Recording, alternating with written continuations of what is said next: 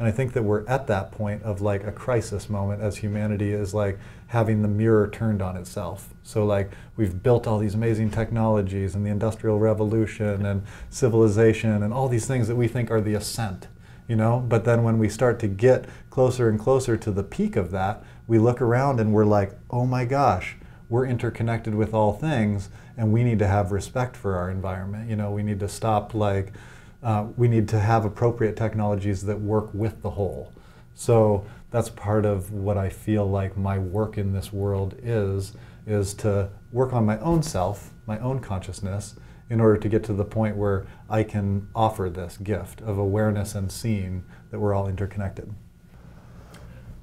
Boom, what's up everyone? Welcome to Simulation. I'm your host, Alan Sakian. We are at Consciousness Hacking's Awaken Future Summit. We are now going to be talking to Ian Michael Hebert. Hello. Hello. Thank you so much for coming on the show. Really appreciate Yeah, brother. it. It's good to see you again. Good to see you again too. Mm-hmm. Yeah, it's been a while. Yeah. It's been a while. There's been a lot of leveling up in the meanwhile. I'm so excited to talk. Ian Michael, let's start with who you are and what you represent. Sounds good. Well, I typically identify as being a human being, which is a really, interesting concept and experience. And I grew up in the middle of Alaska in this lifetime, and so deep in my veins and in my psyche are wild places. And I've always been an explorer of the wilderness, whether it's the wilderness that is the natural world or the wilderness that's inside of us. And that wilderness has the whole possible spectrum of experiences, beauty, challenges, and that's really who I am. I'm an explorer of all of that, and I'm a creator. I grew up the son of a carpenter, used to build custom homes that were, appropriate to northern climates and energy efficient and ecologically designed and all of that.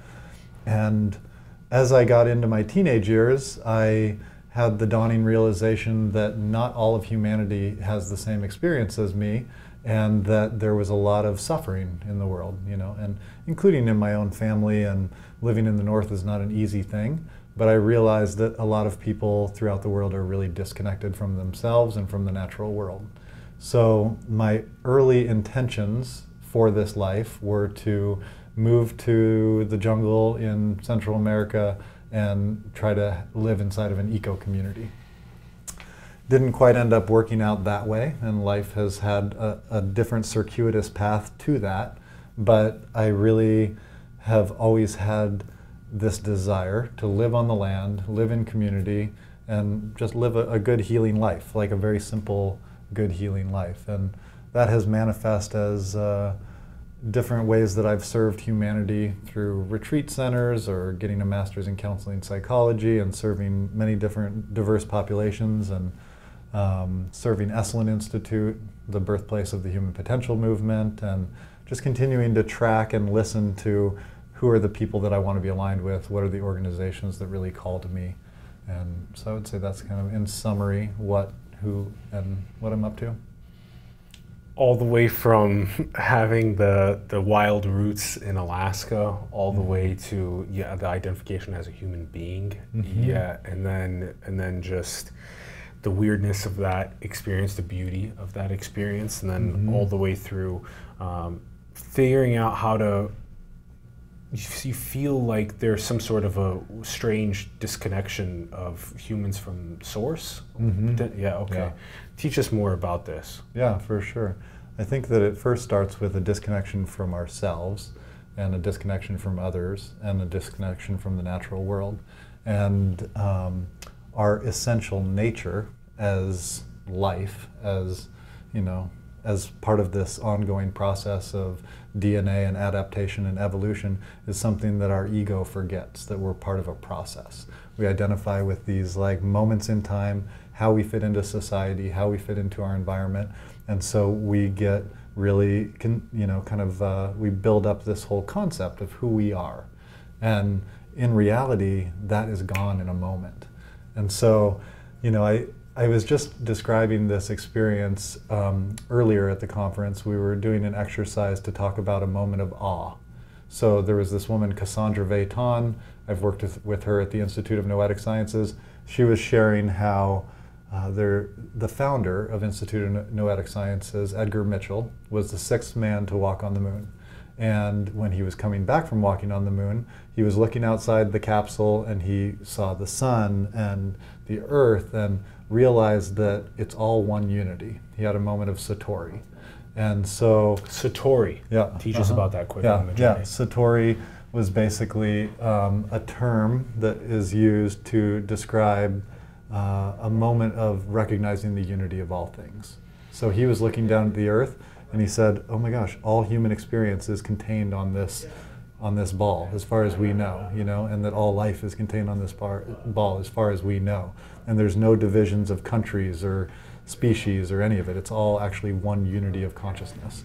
That was what he experienced. And so after she gave this prompt, I was sharing with a colleague, a guy Martijn Scherp. He's got a retreat center called Synthesis. They do psychedelic work in the Netherlands. And he's a partner on this project that I'll get into more about Holos.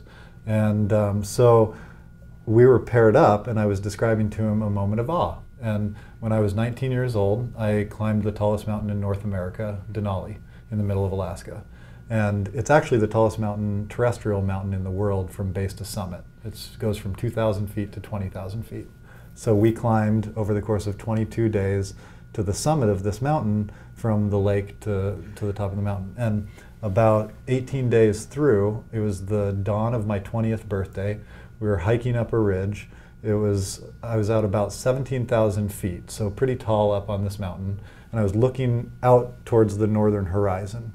And the sun hit the horizon and then came back up. And there was this moment of profound stillness. And in stillness, we have an opportunity to see things from a new vantage point, possibly a more clear vantage point. And I could feel myself, my sense of attention and awareness, merge into the whole earth, merge into the sun, and I could feel the way that the earth was tilted towards the sun in the summer and tilted away from the sun in the winter, and the way that each day is a spinning of that cycle. So like I got to experience through my mind and through my awareness, like merging into our solar system. And the reason I share this is I think that it's analogous to the ascent of any man and ego, where we think that, or any woman and ego, where we think we're like, or even civilization, we think we're like climbing the mountain, we're like getting to the peak of some experience. And then when we start getting closer to that peak, we realize that actually like we are consciousness and all things are conscious. So like part of my experience and my belief is that all things, including mountains, are actually conscious. All life is conscious. The universe is aware. It's a self-aware universe. And I can't remember what the prompt was that initiated that story with you, but I think it's an important like analogy for just the folly of our experience as human beings and what we're doing. It's like we try to build all these things and then we end up coming to the realization, and I think that we're at that point of like a crisis moment as humanity is like having the mirror turned on itself. So like we've built all these amazing technologies and the Industrial Revolution and civilization and all these things that we think are the ascent, but then when we start to get closer and closer to the peak of that, we look around and we're like, oh my gosh, we're interconnected with all things and we need to have respect for our environment. We need to stop we need to have appropriate technologies that work with the whole. So that's part of what I feel like my work in this world is to work on my own self, my own consciousness, in order to get to the point where I can offer this gift of awareness and seeing that we're all interconnected. Yeah, that's such a good one. Okay, yeah, the prompt being that we disconnect from the source, and you give us this really profound illustration of how we have these moments of deep connection. Edgar Mitchell? Yeah, Edgar Mitchell. Yeah, from Noetic Sciences. Wow, yeah, what a profound one. And then also yours on Denali. These types of experiences, there's no going back to the old mental maps. Exactly. It's the upgrades, and they're gorgeous upgrades, and that hopefully we can provide more experiences like that to humans. And when humans are born in metropolises that don't have the cosmic views of the cosmos, or that barely have breathing space in parks and in natures and stuff, it's just like feels very disconnecting at times, and Yeah. when we're so embedded in the economic machine and so distant from spiritual practices. It's yeah. So we have a lot of the physical 3D world to build in ways that get us there faster to this reconnection back to the unity. Okay, so then walk us through. So you gave us that example of the disconnection from source. Now you're connecting to your own divinity, your own this level of consciousness that you are striving to kind of upgrade yourself to be able to then bring forth better tools and awareness shifts for other people. Is that right? Yeah. Yeah. Okay. Absolutely. And then what has been kind of those milestones for you in terms of where you're like, and then what are the things that you've been building? Yeah, absolutely. Thanks for asking. I think those aha moments have kind of come through a lot of different modalities. So it could have been as simple as being 7 years old and running down a trail through a birch forest and like feeling a sense of elation and awe and beauty and wonder and kind of dissolving into the forest in a sense, you know. And then there's been all these different moments that have helped weave a tapestry and understanding of how the consciousness within me can recognize the consciousness beyond itself as actually one and the same. And so psychedelics certainly were a big part of that journey in my teenage years. And then I reached a point where they served their purpose for that time. And so the majority or all of my 20s were more in service to family, meditation, gardening, building homes, like very like more earth-based things, but the internal contemplative practice continued, mostly through meditation. And so I had a teacher in India, still do, and I had many experiences with them that were very psychedelic experiences. You know, were fully transcendent of the world of form. And so I recognized that there's a lot of pathways, you know, to getting to the same destination. It's like all weaving back to source, as you were saying. And so most recently, I spent a number of years at Esalen, and that kind of reopened me to the world of the human potential movement, psychedelics, the teachings of all of the, you know, like luminaries of the 60s and 70s. And as I finished my time up and my service up at Esalen, I started to look at, okay, I experienced a template of how we can live and how we can learn and how we can grow together there. And how can I bring that into the world? How can I bring what I learned from childhood about right way of living and what I learned from Esalen and Chino Hot Springs, how can I bring that into the world? So that has led me to this concept of Holos. And it's a bit of a tip of the hat to Stan Grof. So Stan Grof had lived at Esalen at one point and was considered one of the co-founders of transpersonal psychology. And he developed a technique called holotropic breathwork, which was basically a means to transcendence, healing, and he developed a whole map of the inner landscape of what people would experience through holotropic breathwork. And I think for him it was partially a means to going into these transpersonal states that was legal. You know, it was like a point when the LSD research that he had been doing very legally in the Czech Republic wasn't allowed in the US, and he developed this idea of the holotropic paradigm. And that was basically like returning to wholeness. It was like means for moving to wholeness. So Holos represents wholeness, and that's a journey that each of us takes individually and that we're taking as a society, and that we're realizing our wholeness with the ecological realities of this globe. Yeah. Okay, so it makes more sense. So then the experiences that can kind of lead us to the feelings of wholeness can be, like you said, as simple as being walking down the path and seeing, becoming one with the forest, dissolving into it. And then taking us all the way up to the work at Esalen and being around the thoughts of the luminaries of the past that have built up some of the updates that we've had with our awareness shifts. You then find that Holos, wholeness, and what exactly is Holos building? Yeah. Yeah. So Holos is building experiences and then ultimately centers that honor the power of plant medicines. So specifically psilocybin, San Pedro, and ayahuasca. And those being kind of a band of plants that have been helping humanity, especially the indigenous people of North and South America, for thousands of years. And we believe that those are generally accessible to the public, and that they're also getting a lot of attention for being powerful healing modalities for things like depression, anxiety, PTSD, working with end-of-life issues. So we're basically we're using these allies, these plant allies, as a means to helping people return to what actually is, which is that we are already whole, and that our relationship with the earth is what is needing really some work as a species. And so we believe in working with these allies through experiences and through centers to show people a new template for how to be and how to live.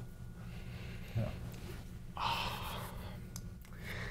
Just thinking about the thousands of years of use of psilocybin and San Pedro and ayahuasca and what it's actually been able to do for millions of people, and now being in the mainstream culture, is there a way now to get through the taboo and to get to the utmost signal with these centers that are being built?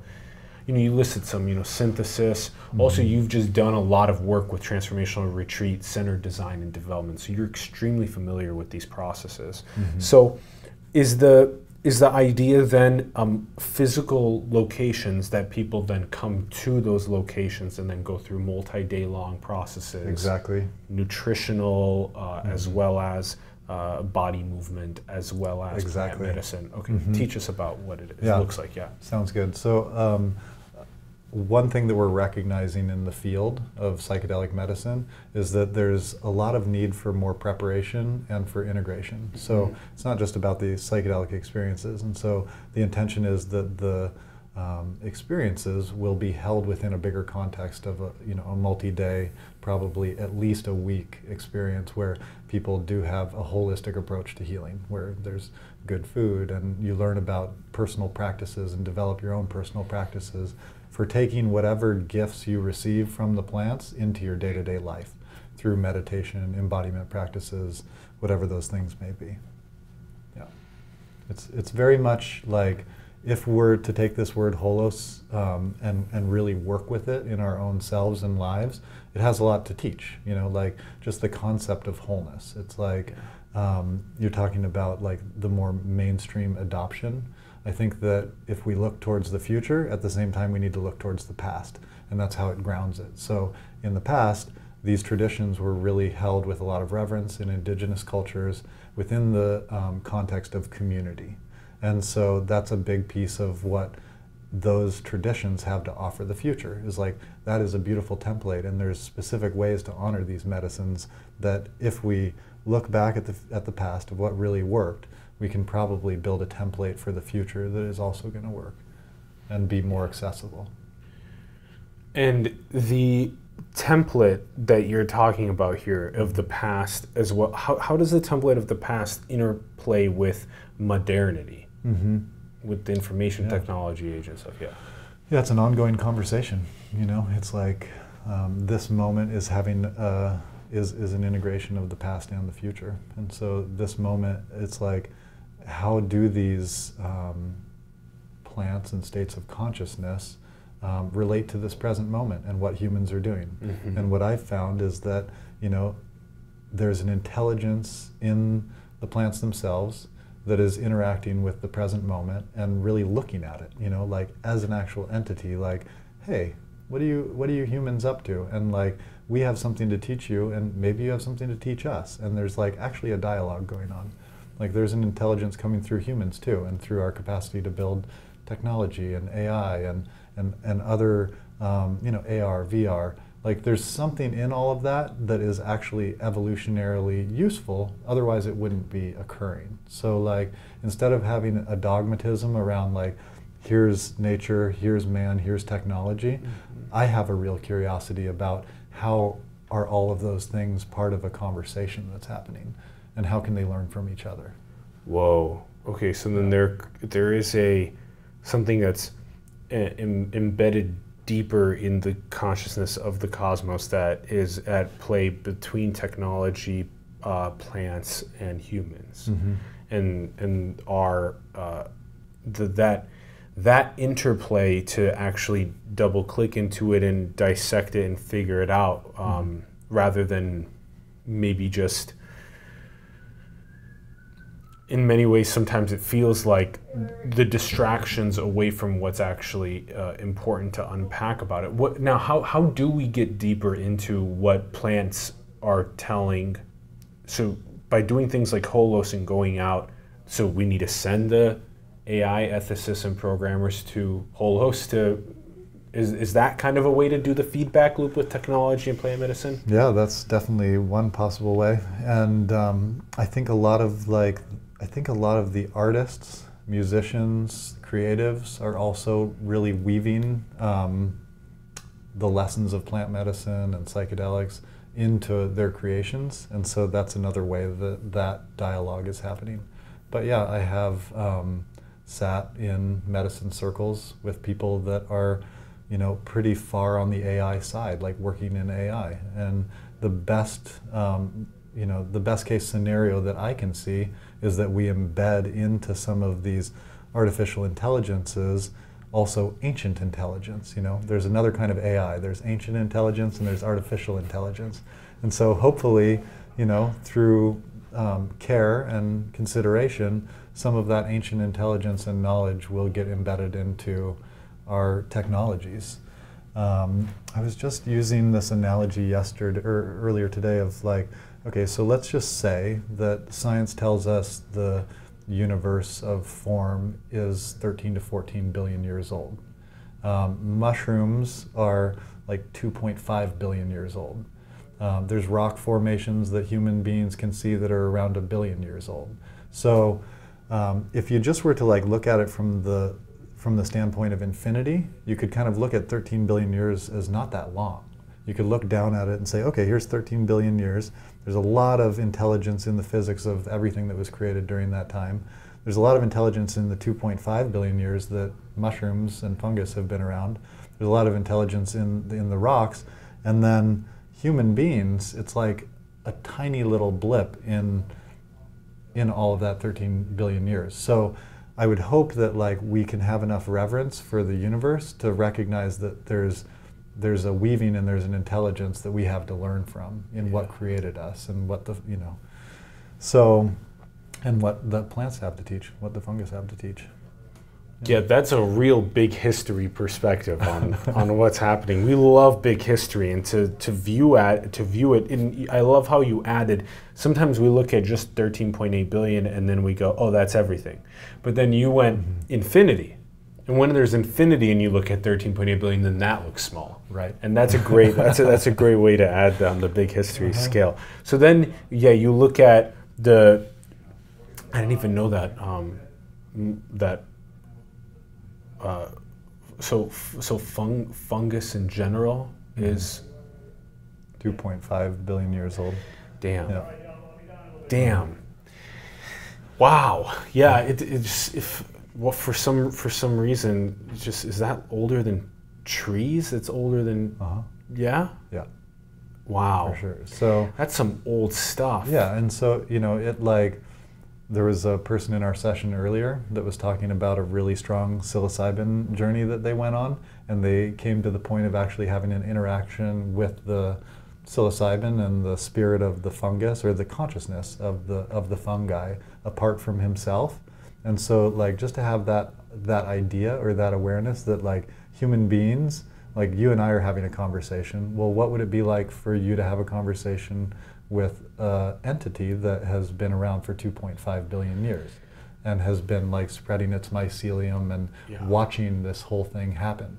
I had a conversation like that with the Grand Canyon 2 years ago. So I was kayaking down the Grand Canyon, recognizing that these rocks that I was looking at were almost 1 billion years old. So I started like having this conversation with them, like, what have you seen? You know, that's like pretty impressive. Yeah. You know, and then it's like our whole folly of, oh yeah, we're creating AI and our fears around that, or some people's fears around that, or climate change, or all these things, like they are, you know, they are real, especially like climate change. You know, it's like that is causing the 6th mass extinction, or it's one of the causal factors of the 6th great mass extinction of this planet. But, you know, in the grander scheme of things, if you're a rock or a fungus and you're watching all this, you're kind of like, huh, you really think you're that important, you know? And so it's good to put things in perspective, and the mind has the capacity to hold all of those potentialities or stories. I mean, ultimately, they're kind of stories. Yeah. So the hefty dose of humility that is administered through thinking like this, and also and on also the that there's so much to get into conversation with something as ancient intelligence, AI, embedding ancient intelligence into artificial intelligence, embedding AI in AI. I love it. I love it. Yeah, that's excellent. That's excellent. And even the idea of something being artificial, you know, it's like, what does that definition actually mean? Yeah. You know, like to another species, that people have been saying it's not a good. It's probably not the right term. We'll evolve out of that term. We'll evolve out of that term. I wonder what, superintelligence has been another common one, but superintelligence meaning non-narrow intelligence, so that's a general intelligence that's even able to self-replicate itself and do additive manufacturing and all other kinds of crazy things. But I do much prefer something like a superintelligence. I'm glad that you mentioned that, you know, artificial. Yeah.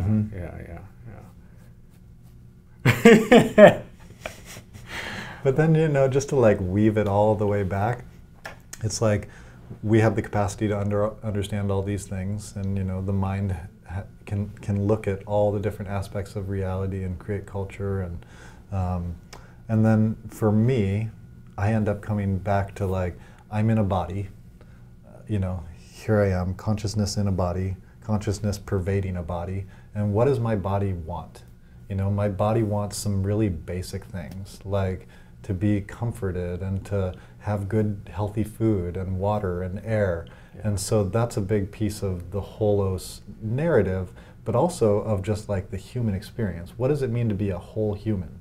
You know, and so I think we've gotten kind of separated from that as a species. And it doesn't mean that we can't embed holistic ways of living into cities, but for me personally, it's really about a deep dialogue with the natural world. So so Holos centers will be embedded in nature, just to remind people of that interdependence and like perfect harmony that we can live with in nature.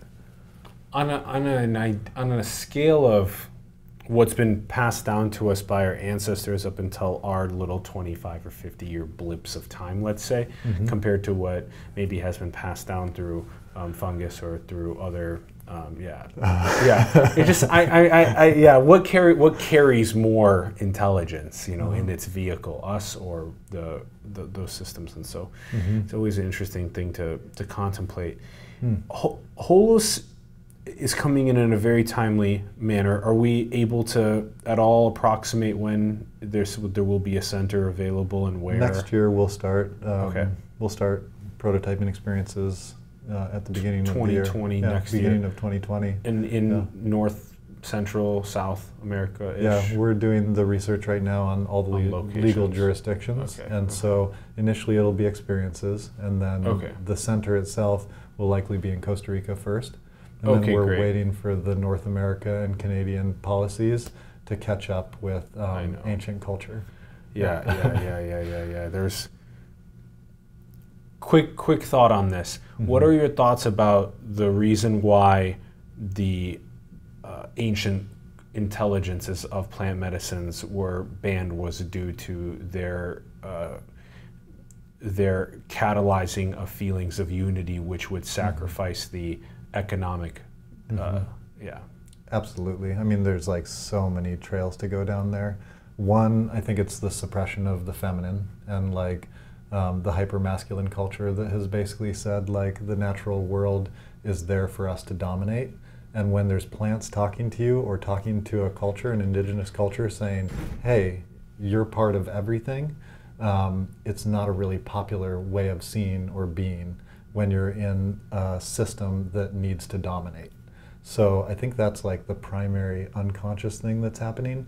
And then there's the next layer, which is here are like religions or practices that the indigenous people were doing. And if we can take away their culture and their practices and make that wrong, then we have the upper hand, you know?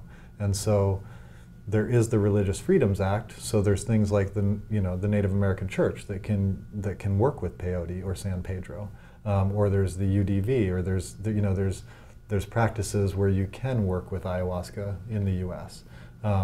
Within the Religious Freedoms Act. So that's like one safeguard that these plants have. But for a long time, I think that was a big piece of the suppression, is that it's about culture and suppression of the feminine.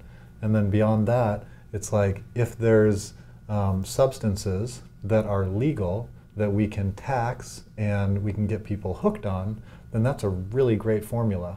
Or if there's substances that we can make illegal and we can get people hooked on them and then send them to jail because we're trying to take a certain population and keep them out of the power structure, those are really good means to controlling a society. So you've got alcohol, highly addictive, tobacco, highly addictive, and taxable. And so that's a really good reason why a government might want to keep those two industries really strong. And then you've got things like heroin or cocaine. And as a government, you might want to keep those strong so that you can choose populations that you want to keep out of society and send them to jail. Whereas, I mean, I'm giving you kind of a broad... I love it. Keep going. And then you've got psychedelics, which are actually like a liberation of the psyche and aren't addictive in the same ways. And so, like those are the ones that you want to put into Schedule 1, say that they have no healing value, and there you have it, because it breaks down the system of your control. Whoa. So, yeah. So whatever is in aim to control has had a grip on propagating the economic machineries of the structures that currently exist, and suppressing the healing properties, the unity properties of things like psychedelics, and so much more. It's always fascinating to me thinking of what a simulation would look like if we grew up in a matriarchy, and just seeing and feeling what would be some of the great characteristics, what would be some of the ones that aren't so great, and how would we take the great ones, how could we implement them into what we currently have now? Yeah. Just all different types of things like that. It's kind of more... It's such a deep curiosity of mine, and I end up bringing it back to myself and like working on, really coming to terms with the masculine and feminine within me and having them in some form of harmony and unity. That's kind of like a first step, and then maybe I'll have something to say and contribute to the larger conversation. Yes. Two quick questions, Michael. Two quick questions. Are we in a simulation? I don't have an answer to that. Yeah, I mean, largely like yes, in the sense that everything that we're experiencing is filtered through a very, very small bandwidth of reality. And so in the sense of a simulation being just a small band of what we can experience that's actually to some extent manipulated by our senses and by our memories and by what we're expecting to see, then we're a simulation that we're creating. We're in a simulation that we're creating to a large extent with the way that our mind is wired. I've been having some really fascinating thought processes and conversations, though, around what is happening with AR, VR, and like more immersive experiences that are created by technology and by man that even like simulate natural experiences in nature, and how that has therapeutic benefits actually for relaxation and all of these things. And at the same time, we're moving pretty far into the like the movie The Matrix, where you're just hooking yourself up and living in a simulation. So I don't necessarily have all the answers to that, but I have glimmers of the ultimate reality and truth. So I don't take too much of this, you know, I take it all at face value. Yeah. And then the last question is, what is the most beautiful thing in the world? Well, the first thing that came to mind was my kids, you know, and I think that there's a way that we see as parents our own innocence within our kids, and like our own beauty and creativity, and so I think the most beautiful thing in the world is probably creativity and innocence. It's like going back to that seed moment that the universe started expanding and things moved into greater complexity. It's like whatever that moment of conception was, that the sperm and egg come together, or you know, in other species, you know, when that moment of creation happens, I think that that's the most beautiful thing, and you can see it in a child's eyes with the like twinkle and excitement. It's like it's that same moment of creation that is in a flower that is blossoming. Mm-hmm. And yeah, I would say that's the most beautiful thing. I love it. This has been such a wonderful conversation. Yeah, Thanks. it's good to see you again. Yeah, thank you so much for coming on the show. Yeah, brother. This was a pleasure. Yeah. Thank you. What's the link for Holos? Holos.global. Holos.global, everyone. Check out the link in the bio to that. Also check out the rest of Ian Michael's links in the bio.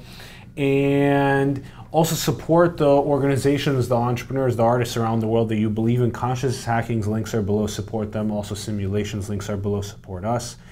And have more conversations around the world with our friends, our families, our coworkers, people online on social media about plant medicines, about these retreat center designs and development and this unity, how we can get there most effectively together.